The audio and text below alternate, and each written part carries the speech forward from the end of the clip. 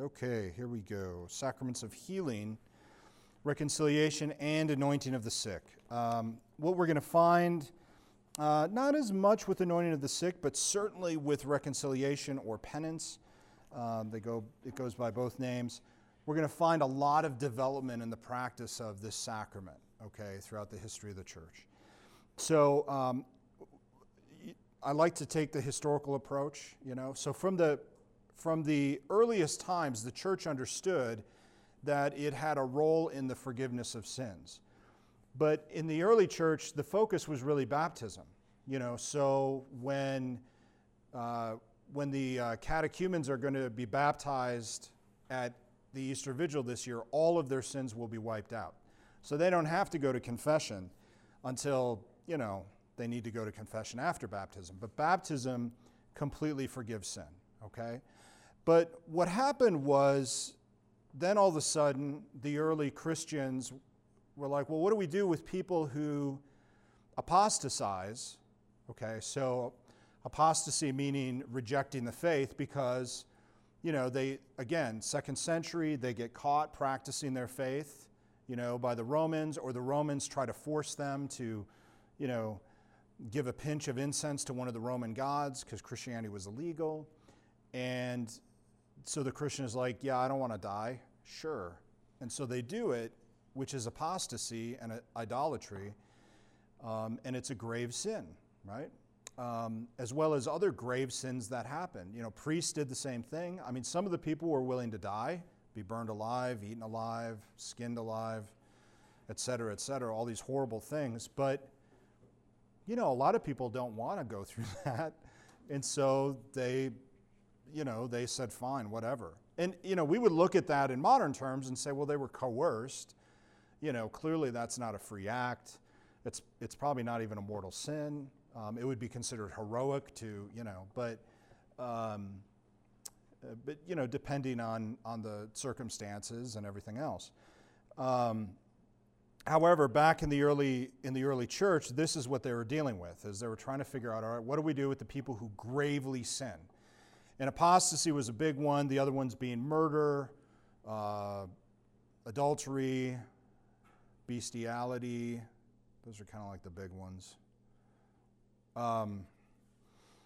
And so the church then was like, well, okay, well, maybe we can forgive their sins once after baptism. So they allowed for a one-time forgiveness of sins following baptism before death. And what happened is by the 3rd century, this began to get sort of a little bit more formalized. So what would happen is the penitent, if they wanted forgiveness, if they brought themselves forward, they come forward to the bishop, they would confess their sins to the bishop. The bishop would actually assign them a penance to be done first, and then after the penance was completed, they would be forgiven.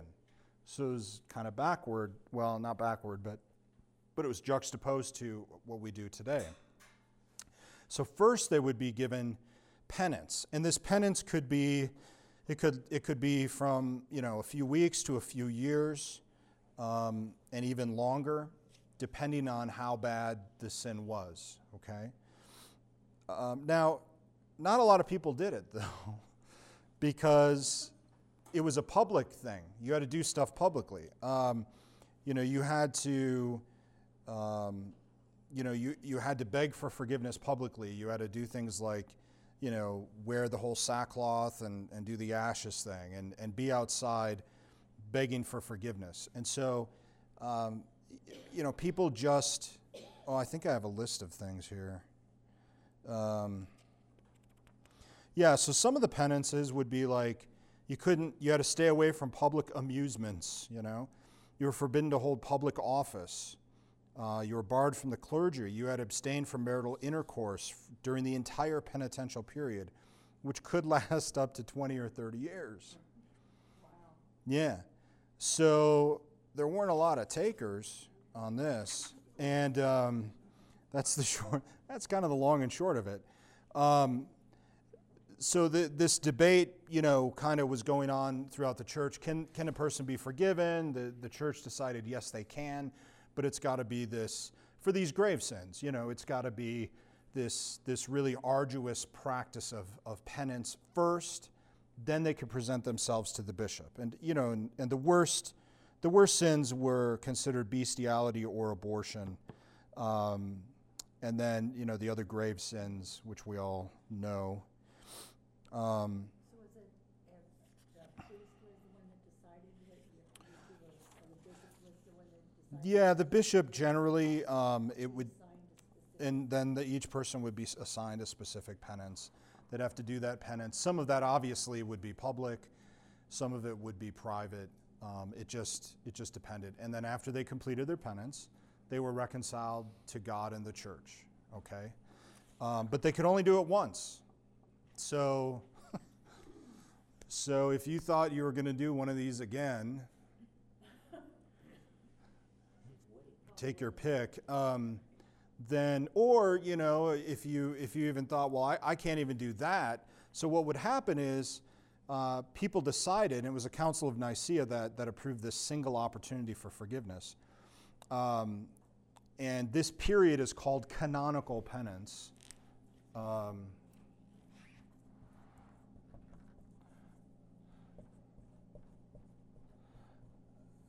Penance. Remember, canonical just means sort of a list, all right? So as the practice of this sort of went along, there became sort of routine lists of sort of penances that people would have to do. So there were rules or there were canons that were governing this whole thing. The problem is that people didn't do it, or they didn't take communion, and they waited until the end of their lives, and then they're like, okay, I did all these sins, I'm really sorry, I'm going to die pretty soon anyway, so might as well enroll in the order of penitence, Or they just put off baptism till the end of their life, and they became a catechumen, and they were just in the process of becoming Catholic, and they're like, I could never do it, because I could never stay without sin the rest of my life, so I'll wait until right on my deathbed, be baptized, I'm good to go right into heaven. Here's some more penances. I got some more lists. So, wear sackcloth made of goat hair, chains, rags, cut short their hair, sprinkle themselves with ashes, increased amounts of prayer, eating and sleeping less, giving alms, refrain from marital relations, and of course not allowed to communion. So basically this didn't last very long. Well, it lasted, but people didn't do it. So, so there was this process whereby people could have their sins forgiven. All right, and the continuum we need to see is that the church understood that it had the authority to forgive sin, okay? And it believed it had this because of what Jesus told the apostles. He told the apostles they had the authority to forgive sin. So the church always understood that. And the first way in which the church kind of put this together as a ritual was this. And just through pastoral practice, the church realized, yeah, this isn't really working. People aren't doing it. However, remember also that we're in the 4th and 5th centuries, so the 300s, 400s AD. Rome is collapsing. Europe begins to collapse. We can never forget when we're looking at all of this history, the chaos that is ensuing in Europe, because it very much then has to do with, well, why did the church take so long to change it if it wasn't that effective? Or it was effective, I guess, if people did it, but they weren't really doing it. So why does it take so long for the church to change things? There's a couple of reasons why that is. But one of the reasons in the early church has to do with just the chaos. All right? And remember, there's no email, there's no phone calls. If you want to talk to bishops in France, or Gaul or the Germanic regions, number one, you've got to avoid all of the the vandals and all of the barbarians that are seeking to kill you, to see if you can get to the monasteries to communicate with the bishops and the clerics that are there. I mean, it's just chaos. It's hard to get stuff done. So things move very, very slowly. But what happened is after the continent is basically overrun with the barbarians, the good old Germans always creating chaos in the world. Not just the Germans, but so it's kind of fallen. Europe has fallen, but then these barbarians begin to settle there. And what happens is the Irish monks come over from the islands, and they begin to adapt the practice of penance, all right? Because they're going around and preaching and also trying to convert these barbarians. It's pretty hard to explain to a bunch of barbarians about, enrolling in the order of catechumens and waiting years to become Catholic and everything else. So some of this is just sort of how to expedite the process of people getting their sins forgiven. But they were breaking the rules, which is interesting. They're breaking the rules. Number one, priests are doing it regularly, but also they're doing this frequent kind of confession. They're just allowing people to go to confession, and they're absolving them of their sins. And so the monks then composed books containing lists of sins and then appropriate penances for each of those sins. And it became very, very popular by the 6th century, by the 500s. It was actually, though, the Council of Toledo in 589 that actually tried to abolish the practice. So there's just one of those times in the church where there's huge tensions. You got all these Irish monks doing whatever the heck they want to do, because Irishmen do that. They do. They have a long history of just doing their own thing. So they come into the continent, and this was actually a really great innovation, but it was an innovation. They're breaking the rules. And then the bishops at the Council of Toledo are like, no, we got to get rid of it. But they didn't win. All right, they couldn't get enough support from all of the bishops. So it continued. And then finally in 650, at the Council of Chalon in France, they approved confession to priests. Penances still could be lengthy and still very severe. All right? But so it takes 600 years, less than that, but about 600 years, until the church actually has confession directly to priests. Because before, it's sort of this, it's a little bit more of a communal thing. Like if you sinned, everyone was going to know about it. And based on the length of your penance, they could probably guess what you did, or how bad it was. I mean, it was kind of a humiliating practice, pretty dehumanizing, really.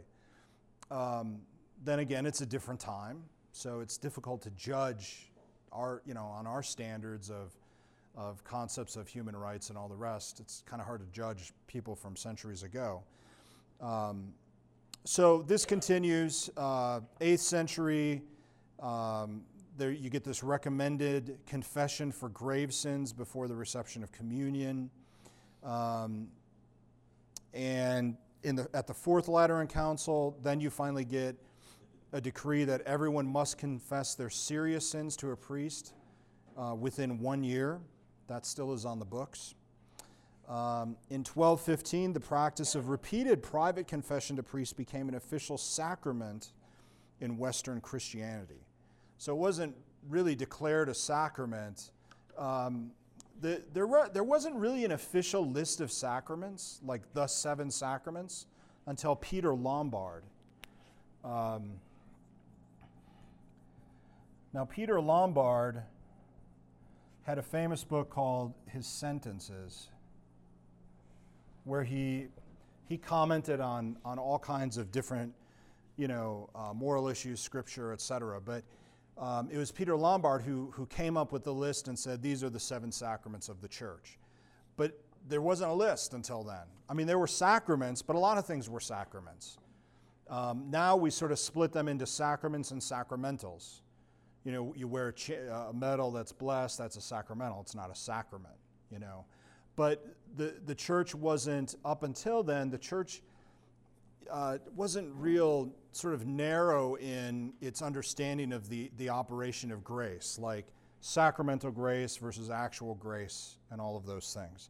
So it actually took until the 1200s. And by 1000, absolution is given prior to penance. So it took 1,000 years until people could be forgiven before they performed their penance, which is really interesting if you consider, like, I mean, the penances I give are like, do 3 Hail Marys, you know, it's just not very hard. But back in the day, I mean, there were hard penances. I mean, really, really hard penances. And usually for 1,000 years, for half of our history, you had to do your penance before you could get absolution. And then around the year 1000, that flipped, okay? So that absolution is given first, and then go and do your penance. Which it also kind of makes sense that the penances got lighter because, I mean, if you've already forgiven people for their sins, and then you're like, abstain from marital relations for, 6 months, people are going to be like, I'm already forgiven, I'll just confess that the next time, So it kind of makes sense why just sort of organically then penances are going to probably get a little lighter because you can't hold people to it, whereas before it was sort of coercive. I'll give you forgiveness, but not until you've done these penances. If people actually did them, and didn't lie about it, because lying is a lesser sin anyway. Okay. Now, one of the things that did change was there was an evolution of the words of absolution from asking God to forgive the sinner to the priest actually saying the words, I absolve you, ego te absolvo. And I was just looking up exactly, because there's a long priests joke about actually how long the prayer of absolution is. God, the Father of mercies, through the death and resurrection of his Son, has reconciled the world to himself and sent the Holy Spirit among us for the forgiveness of sins. Through the ministry of the church, may God grant you pardon and peace, and I absolve you from your sins in the name of the Father, the Son, and the Holy Spirit. Amen. We call it the interminable formula because it's so long, especially when you're hearing a lot of confessions. So when you're hearing little kids' confessions, and it's like 3 hours of them. Or like when I was at a parish with a school, I mean, we had, from 2nd grade through 8th grade, I mean, that was, 300 kids, 350 kids. So, you're getting dizzy and glassy-eyed and everything else. So saying that formula over and over and over.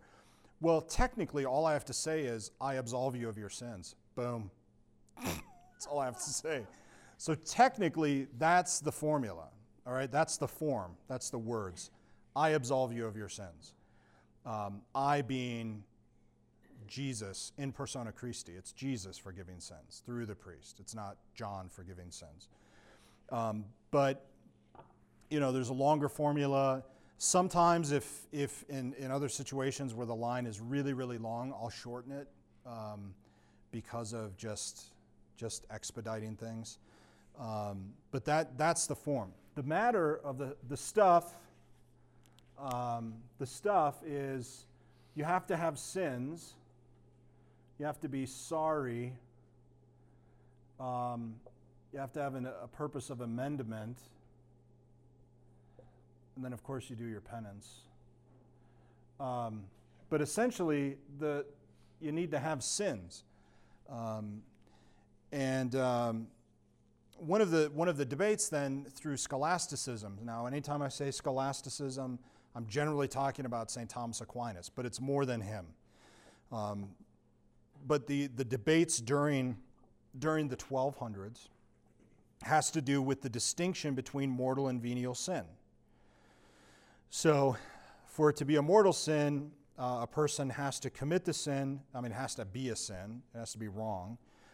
They have to commit it with knowledge, premeditation, which involved a complete rejection of God. And if all of that were true and the person were unrepentant, they would, of course, be punished forever in hell. Whereas other sins were less serious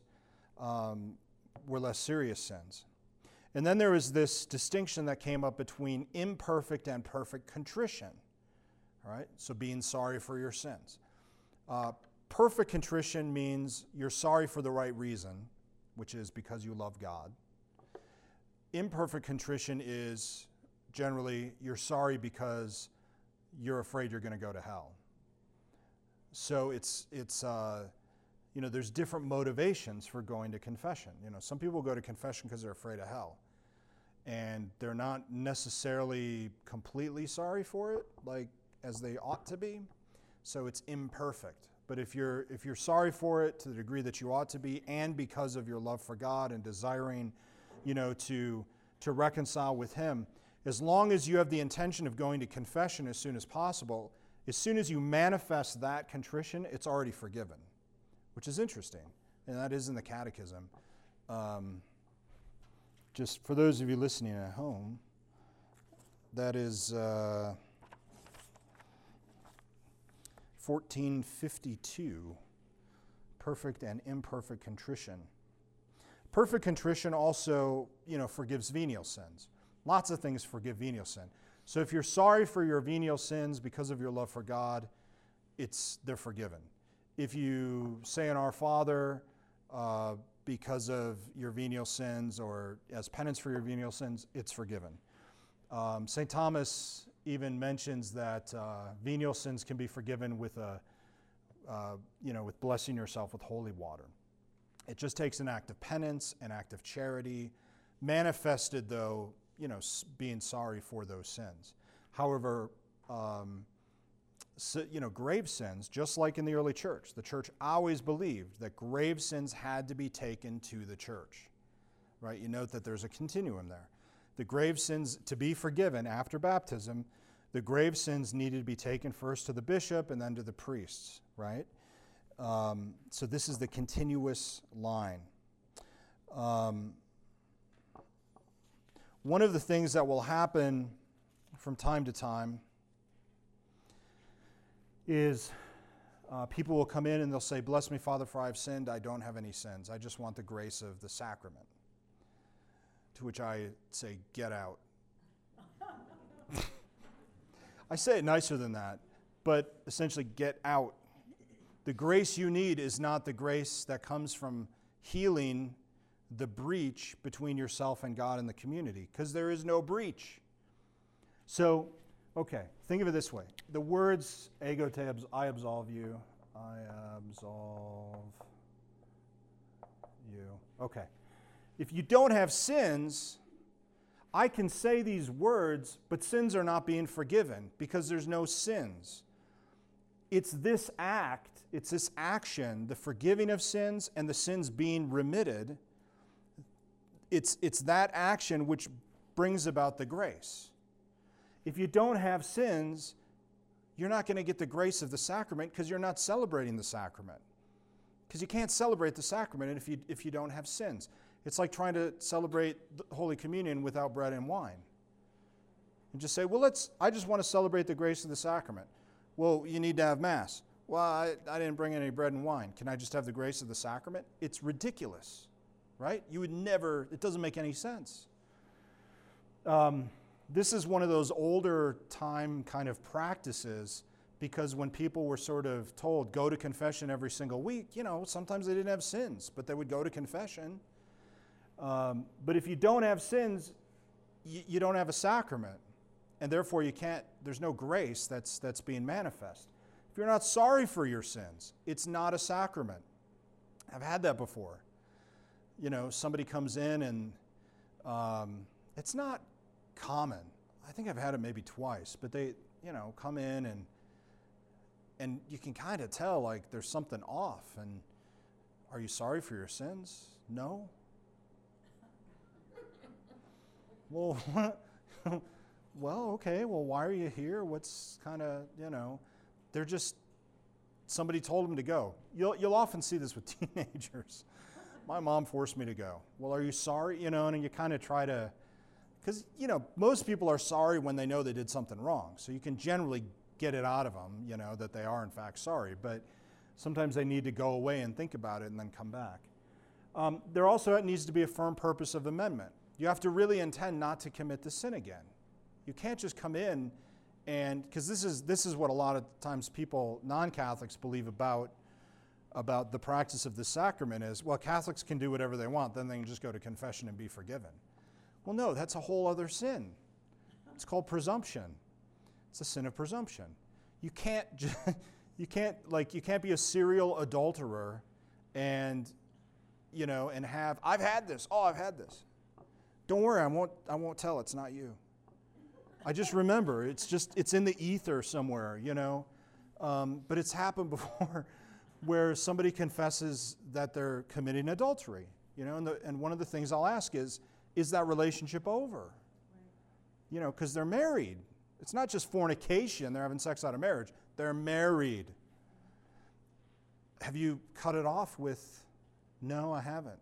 So, are you going to do this again? Well, yeah, probably.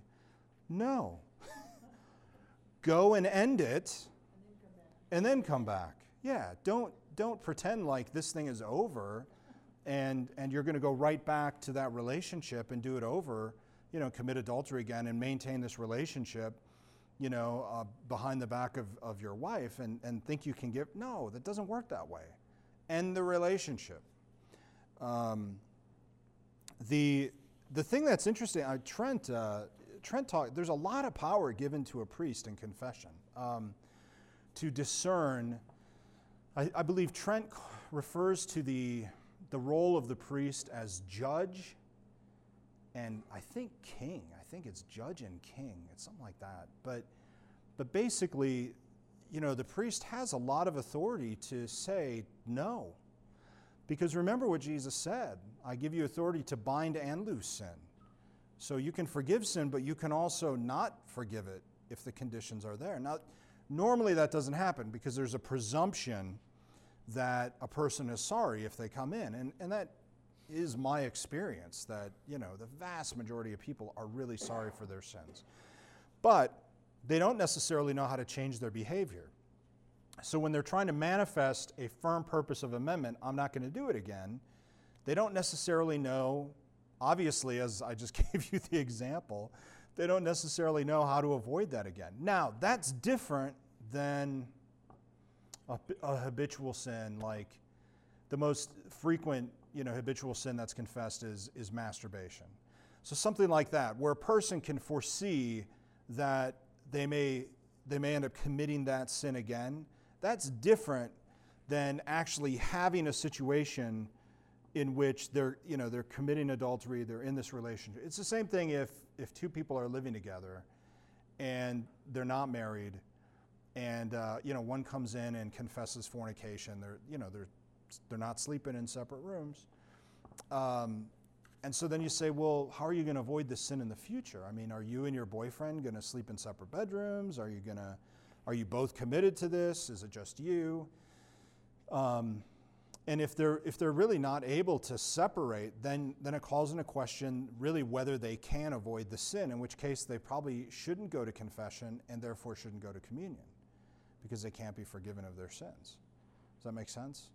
So you can't just sort of be like, yeah, I'm really sorry, I want to be forgiven, then you get forgiven, but you go right back to it. Now, when you're faced with things like addiction and stuff like that, arguably it's probably not even a mortal sin because of the mitigation of a person's free will. But that's a whole other issue, which I think I already covered in a previous class. So let me think here. I wanted to get to a few. How often should you go to confession? This is fascinating. So, all right, 1457. This is from Council of Trent and Code of Canon Law.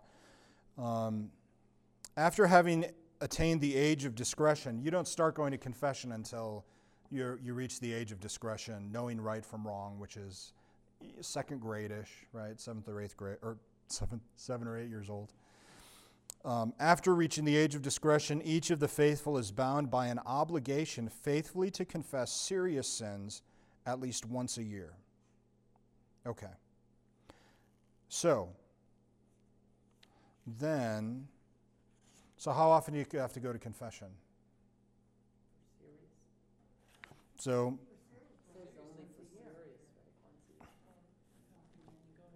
I'll read it again. Each of the faithful is bound by an obligation faithfully to confess serious sins at least once a year.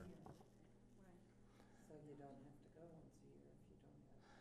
But what's the If you don't, serious sin? if you don't have a mortal sin, Oh, unfortunately, oftentimes in the catechism they'll switch their words and they don't use just mortal sin specifically. But if you commit a mortal sin, you need to confess that at least once a year.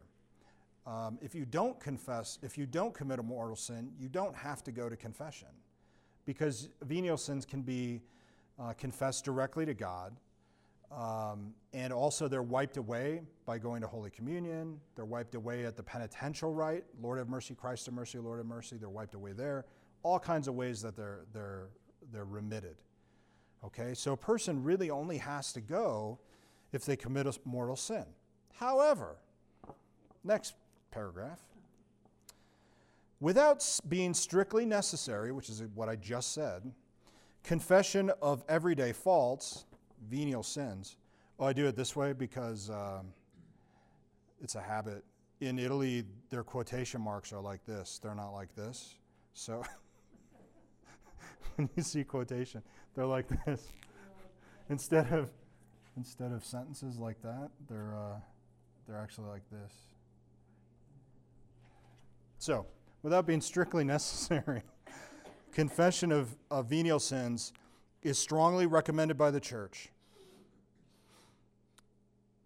Confession. Indeed, regular confession of our venial sins helps us to form our conscience, fight against evil tendencies, and lets ourselves be, to be healed by Christ and progress in the life of the Spirit. So, how often do you have to go to confession? Have to go to confession? Only if you commit a mortal sin do you have to go to confession once a year at least. Now, if you commit a mortal sin, you can't then go to Holy Communion. But you don't have to go to confession like right away, although that would be a good thing. But if you do have a perfect act of contrition, look, there are places in the world where priests are so rare that people only see a priest every few months. So if they commit a mortal sin, and if they manifest a perfect act of contrition, or penitent, or what's the right word? Is that it? Perfect contrition. If they manifest or they make an act of perfect contrition, if they manifest perfect contrition, right, all the right reasons for the love of God, they're already forgiven, and they say, well, I'm going to go to confession as soon as I can. Well, that could be months, for some people. For those of us here, however, in the United States, we don't generally have that problem. So, a week or so, you should probably get to confession. What if I don't like my priest? Well, too bad.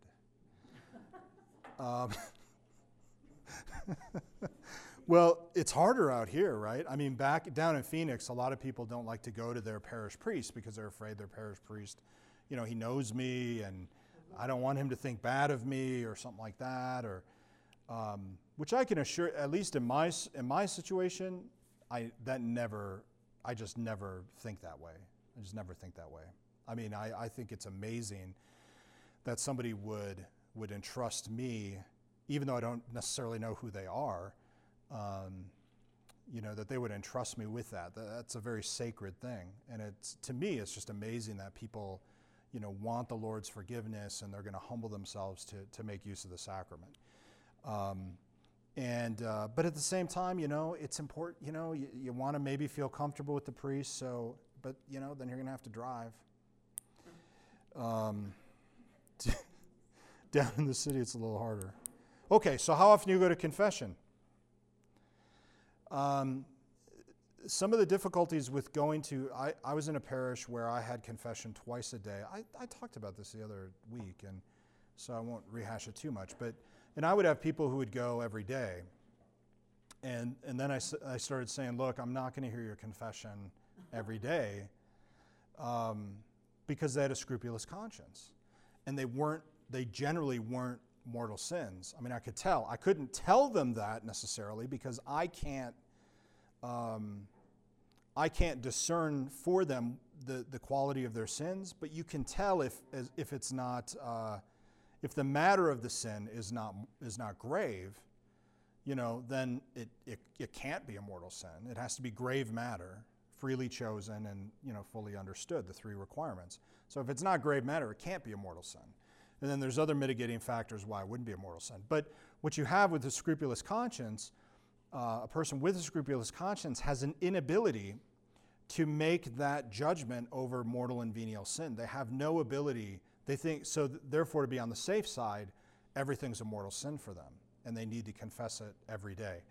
Obviously, there's a lot of anxiety issues and other psychological issues that go into it. But the unfortunate thing is, you can tell them, look, this isn't good for you. You have a scrupulous conscience. I'll work with you on it, but I'm only going to hear your confession once a week or something like that. So you can try to work with them, but as soon as you say that stuff, they think you're just a laxist, and then they just go and find some other priest who's a rigorist who will, punish them and make them feel bad for their sins. I wasn't generally very good at that, so thankfully. So what I recommend, I do recommend, and when I say when I recommend, I'm not telling you what's in the book, I'm telling you what I just recommend.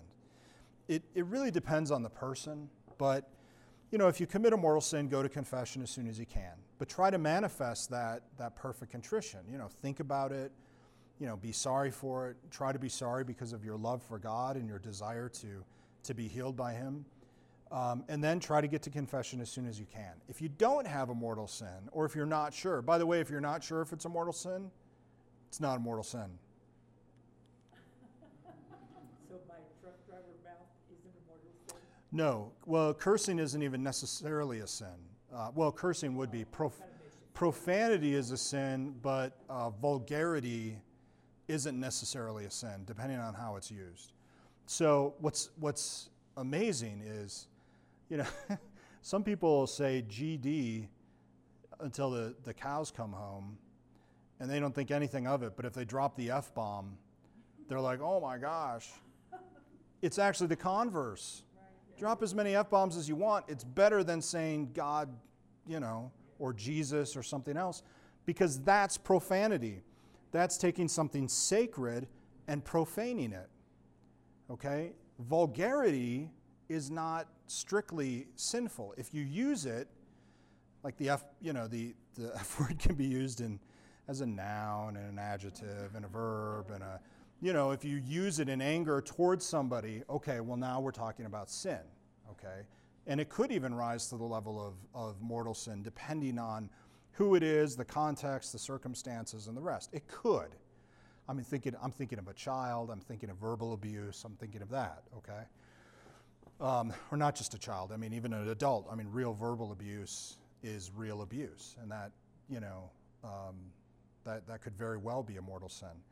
But getting exasperated and dropping the F-bomb because you hammered your finger is probably not even a sin. Maybe a venial sin, but it's, so in our culture, we have it backward. You can watch TV and they're using profanity all the time, but they won't use vulgarity.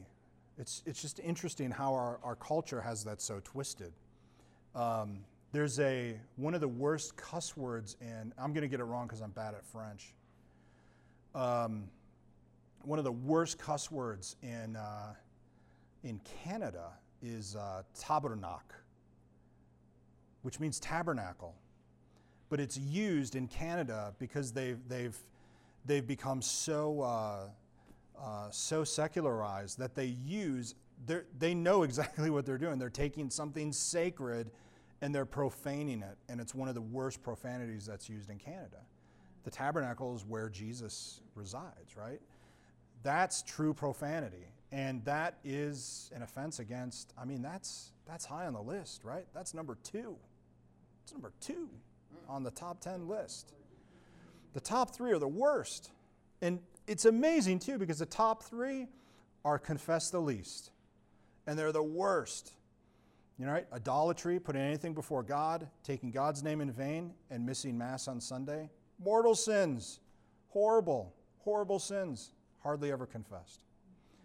People are confessing, dropping the F-bomb. I'm like, so it's just interesting how this stuff is, is out there, that people have these misconceptions. And I'm not saying using vulgarity can't be sinful. It's probably venially sinful or something, but it's pretty mild relative to using something sacred and profaning it. That's horrible. That's horrible. Okay, so let me finish this up. There's the anointing isn't as long. Currently, there are 3 forms of the rite of penance. There's 3 ways to do it. Okay, remember we were talking about canonical penance, where you got to do all the bad stuff for, decades. We don't have that anymore. And then you have sort of the monks, the Irish monks, guiding the people, and there's that thing, and that evolves into what we have now, which is called auricular penance, one-on-one. Okay, there's 3 rituals. There's the first one is the normal one. I believe this is how you spell it, auricular penance. One-on-one, in the box or face-to-face, doesn't matter. Walking along the street if you want, doesn't matter. This one, Rite 2, is a communal celebration, like Liturgy of the Word, and then auricular penance. So the communal celebration is everybody gets together, we sing some songs, we hear some scripture, you get a homily, everybody does the act of contrition together, then you go to the box and confess your sins individually, get an individual penance and absolution. The Rite 3 is forbidden except for an emergency or special permission from the bishop. And Rite 3 is communal absolution.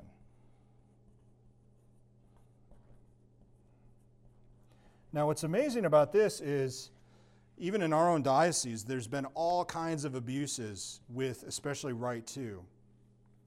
Communal absolution is we're all going off to war, we're being deployed, ego te absolvo. However, if you get that, if you survive and you come back, you have to tell the priest what your sins were. You still are bound to do that.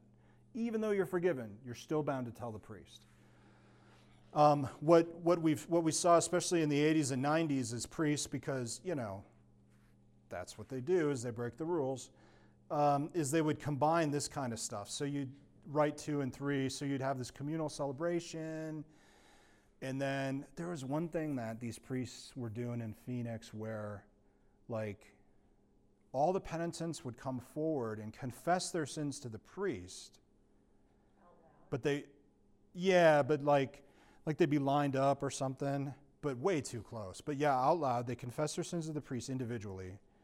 And then they would go back to their seats, and then all the priests would raise their hands and recite the prayer of absolution together. Totally forbidden. Can't do it. Never could do it. Totally wrong. But they were doing it. My first pastor when I was ordained did this. He did this all the time. And so it came time for Advent, and he's like, okay, we're going to do communal penance, and this is how we do it. You're going to like it. And he told me, and I'm like, you can't do it. He was so mad at me. He was yelling at me. He was somewhat ill-tempered. And he was a little guy too, but anyway. So he's like, well, show me where it says that. I'm like, all right, 2000, what was it? It was 1998 or something. There was a circular letter of penance. Anyway, here it is. He was mad. Can't do it. So one of the other things too, people have a right to go anonymously to confession. They do not have a right to go face to face. So this is why I made sure to get the confessional, with the wall, because everyone has a right to be anonymous, and a priest must provide, or should do the best he can to provide, so that people can go to confession and be anonymous. That's very, very important. But nobody has a right to go face to face. So, for instance, in our confession, there's not a lot of room anyway, admittedly, but some confessionals you have sort of a split wall, and then they can come around. Like at St. Francis, it's that way. It's a split wall, so you can go. Like I sit here, and there's a kneeler with a screen, so you can just like kneel there if you want to be anonymous, or you can sit and then go face to face. I don't think I've never heard of a priest denying somebody the ability to go face to face. The point I'm trying to make is that priests are to make sure it's provided for the people that they can go anonymously. All right, it's something that a priest owes the people so that they can be behind the screen or whatever, and you feel. And I've had it. The last parish I was at, we had confessions just about every day, and 90% of the people went behind the screen. They could do either, and like 90% of them went behind the screen. Okay, questions about penance, reconciliation. It was perfectly clear.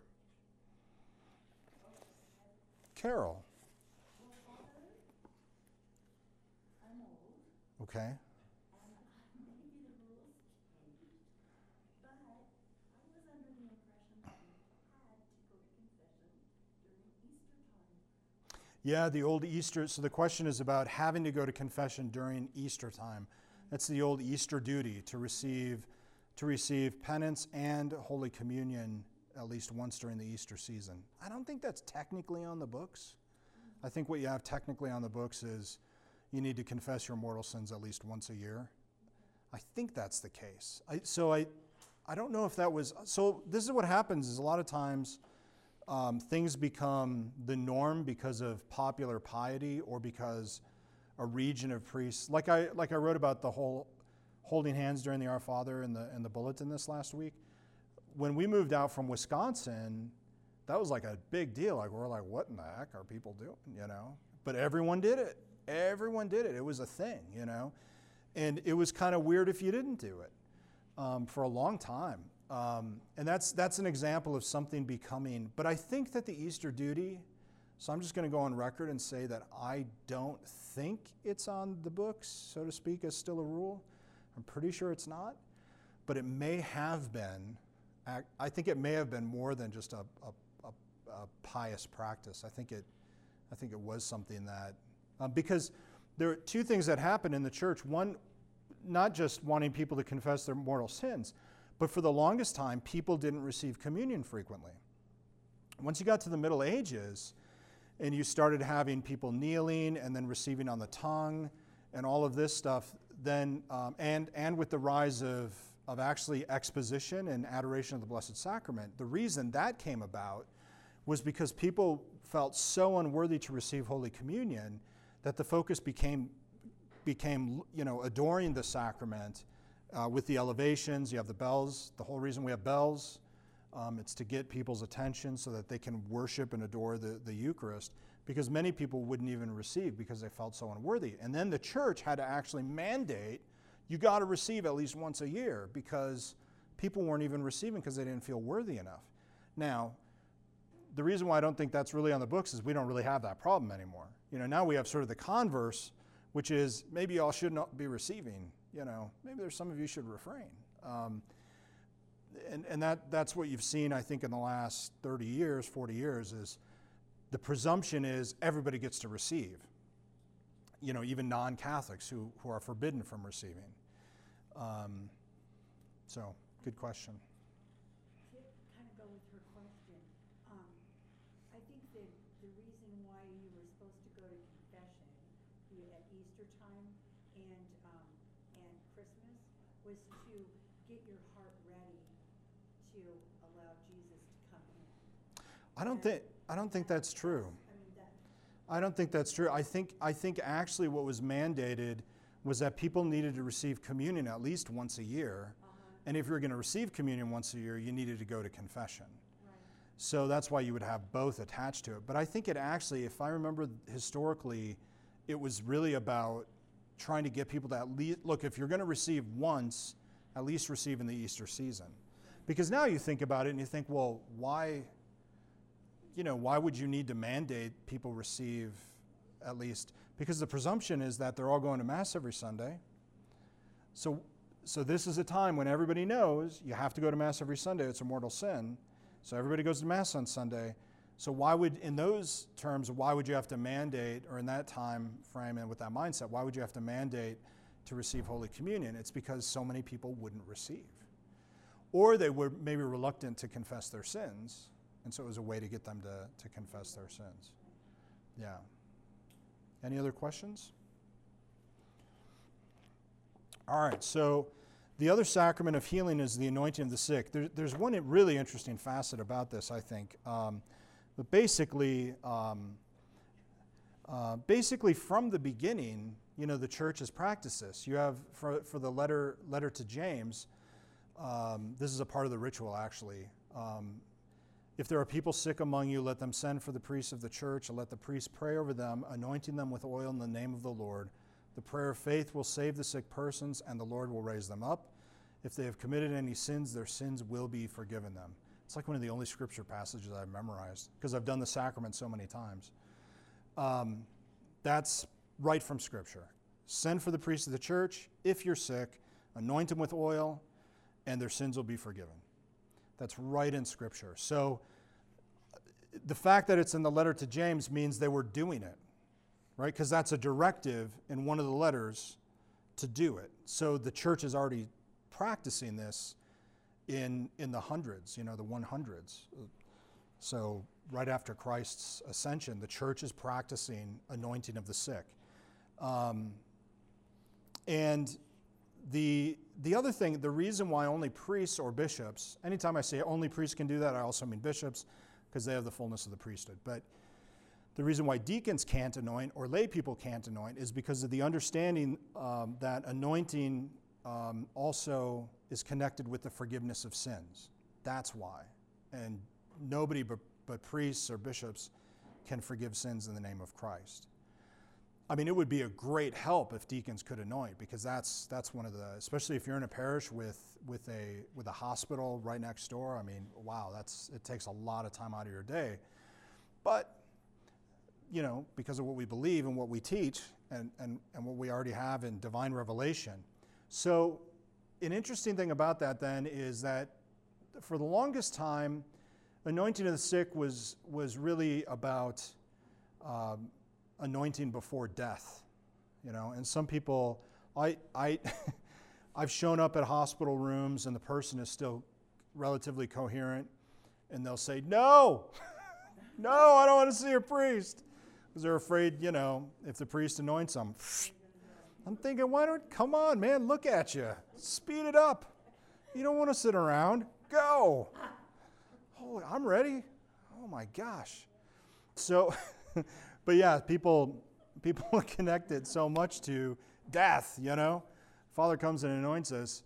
It's now, after Vatican II, the church said, well, really it's the fuller understanding, because what Vatican II did is, remember, I talked about this previously, that because of the increased access to historical records and books, that ushered in a lot of these changes to the sacraments in Vatican II. And that whole historical process was at the end of the 19th century and the beginning of the 20th century. So what happened is we began to find all these texts and all these books, and they were brought together, and we're like, wait a second, what we've been doing for the last 500 years since Trent doesn't look a whole lot like what they were doing in the early church. And so the church wanted to go back and recover a lot of these practices because if the early church practiced this stuff, there's a certain veracity to it. Now, thank goodness we didn't recover the original practice of the sacrament of penance. Thank goodness we said, no, that was a good development. We'll leave that one alone.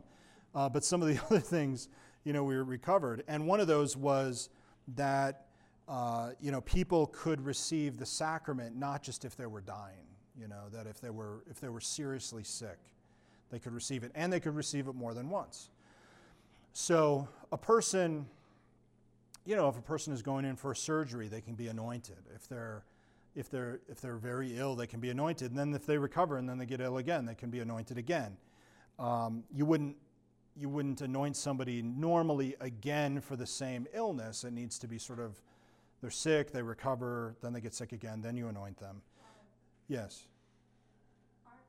Isn't all of mankind sick? We're sinners. What's that? I've been to some healing masses and where they do anointing. Oh, yeah, yeah, yeah. There's people that sit and other people, very few people get up. Yeah. They think it's physical. Now, I don't know if I'm right or not, but they think it's, an illness is just physical. We could be sick emotionally, spiritually, mindly, we're all sick in some form or way. And I've noticed I've been anointed because I know Yeah, yeah. what's going on. There's people who sit down there thinking they're not sinners. If you're a sinner, you're sick. You are Well, already, you're spiritually sick. Well, so some of what you're saying is right and some of it's not. So let me clarify what's not and what's, because I think you bring up some really good points.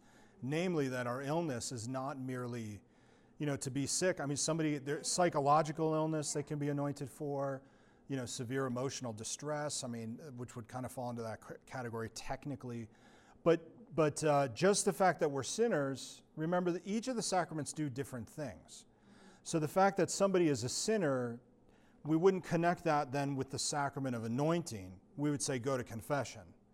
But if you are suffering from a particular malady, a physical illness or a mental illness or something like that, then we would say this is the sacrament that has a particular grace for that.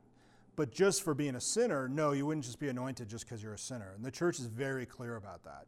You actually have to be. Sinners are sick people. What's that? We are sick people because we Right. would be in perfection if we weren't. I understand what you're saying. That, yeah, but that's not how the church sees it. So sinners are sick people. Well, yes and no.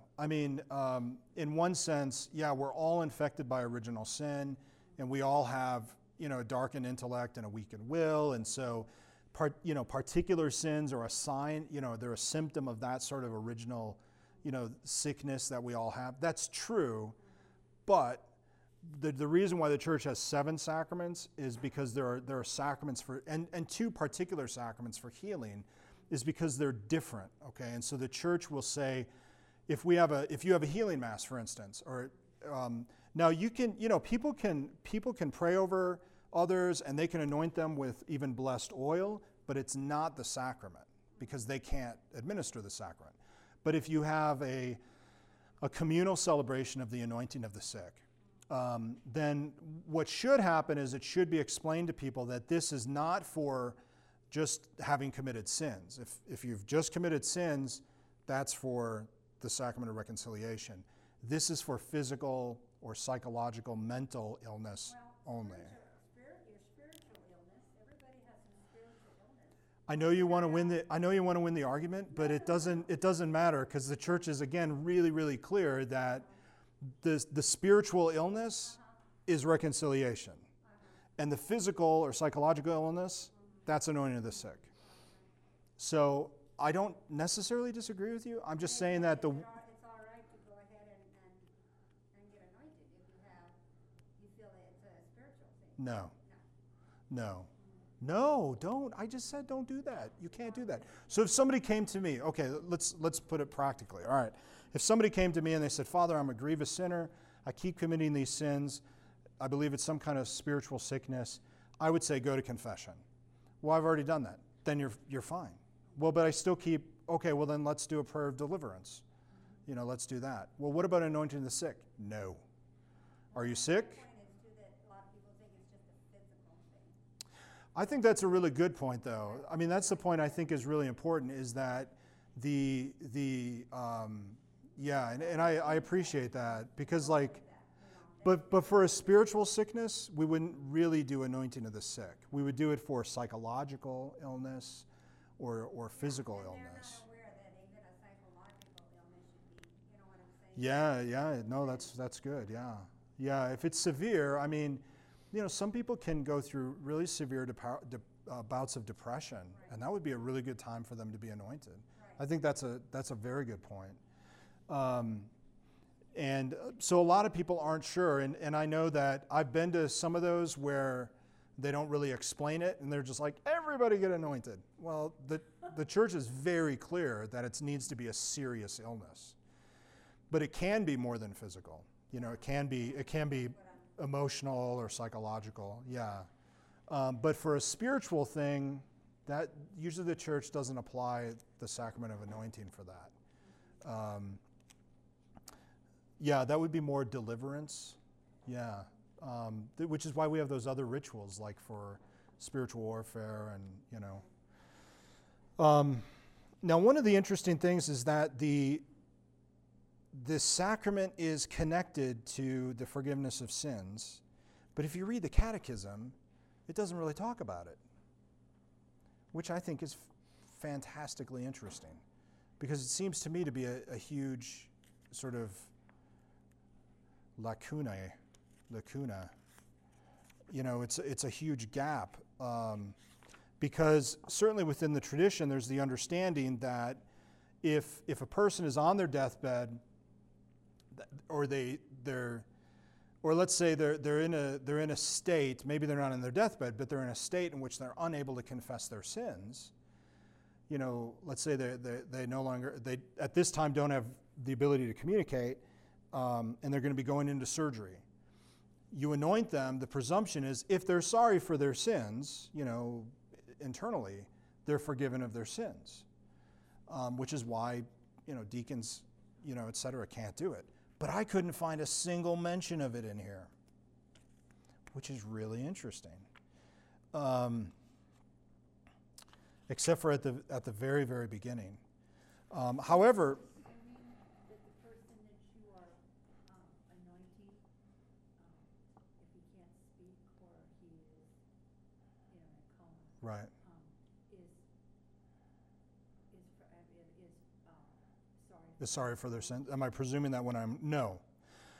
Which is probably why the church doesn't specify exactly what happens as far as, but we can piece it together what happens based upon all of the other theology. So I don't know subjectively in their person how sorry they are, and I don't even know the condition of their mind or their ability if they're unconscious, if they're even able to manifest any kind of repentance. I don't know.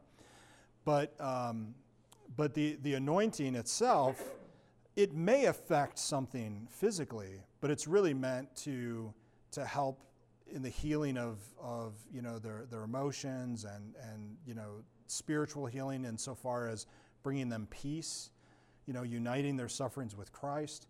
But also the presumption is that their sins are forgiven if they're sorry for them. Now, if they recover and they're fine, then the same thing would presumably apply with this, right? With the communal absolution. So they were forgiven of their sins, but the church maintains, like with communal absolution, that a person, if they survive whatever the problem is, they need to still tell their sins to the priest, even though they've been forgiven. That's very interesting, because my mother had a bout before she actually passed, like a couple months, and the priest came to the facility. She was unable to talk. He gave her anointing of oils, and you know, in absolution and all that. And then Right. when she recovered, and we brought her home, he came to the house, and they had a private conversation. Oh, okay. And I didn't, Yeah. I wasn't aware of what he was talking about, but Right. that's probably what he was doing. Yeah, could be. But if a person doesn't recover, then, you know, we're just presuming that the grace that is given is going to help them in whatever they need. Some good things to know about anointing of the sick. If you or a loved one, you know, if something happens and things look rather grim, call the priest sooner than later. Don't wait until you think it's the end. This happens a lot. Mom goes into the hospital. She's been there for 3 days. Everyone's hoping for the best, and then she, you know, then they realize the best is not going to happen, or maybe it is, but she's going to die. Then they call the priest at 3 a.m. Call us right away. Just call us right away, and then, because then we'll ask, well, what's the situation? And then, we can kind of plan to get there and everything. Plus, then she gets anointed, or he gets anointed right away, and then has whatever helps they need, by virtue of grace to assist them. They can be anointed at any time. Yes? Does a person get a hold of the priest? We have an emergency line. So the question is, how does a person get a hold of a priest? So if you call the main line, there's, the message says, I had to buy one of these because there wasn't an emergency line, but every parish is supposed to have an emergency line. So I have a separate cell phone, and when you call the parish, it says if you're in, if somebody's in danger of death for an emergency, obviously, if somebody's dying, actively dying, call this number, and then I have the phone over at the rectory. They call the number, and then that actually happened just a couple weeks ago, and I was in the midst of St. Anne's and coming here, and Father Dan, they called Father Dan in Flagstaff, and he was able to get out there. Thank goodness. Because there's a block of about 3 hours where I can't obviously get anywhere. So you just call the main office here? Yeah. Call the main office here. And it's a rule for the diocese that every parish is supposed to have something like that. In other parishes, they might have an answering service that then calls, or they may have, push 7 if this is an emergency, and then it rings to a particular phone. We don't have that kind of complex phone system. Yeah. Now, you will find that some parishes don't have it, which is breaking the rules, but,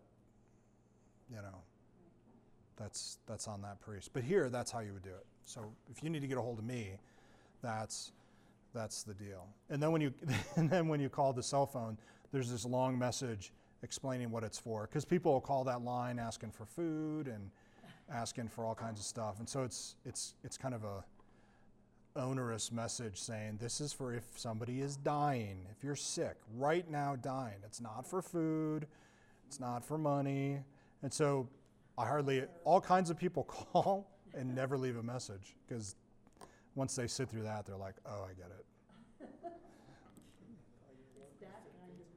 Yeah.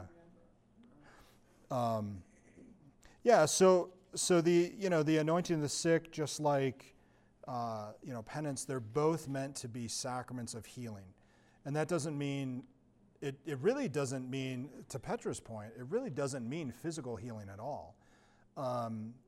It may help with that. I mean, God can always intervene in the physical world if He chooses to, but really it's for the peace of soul. And when people it's horrible if you've ever been ill in a hospital and in a bed and not knowing what's going on, or if you've had a loved one, how difficult that time is. And so to call the priest to come in and say some prayers with you and anoint your loved one, I mean, it is a moment of grace. It's a really good thing to do. Okay, the end. Go home.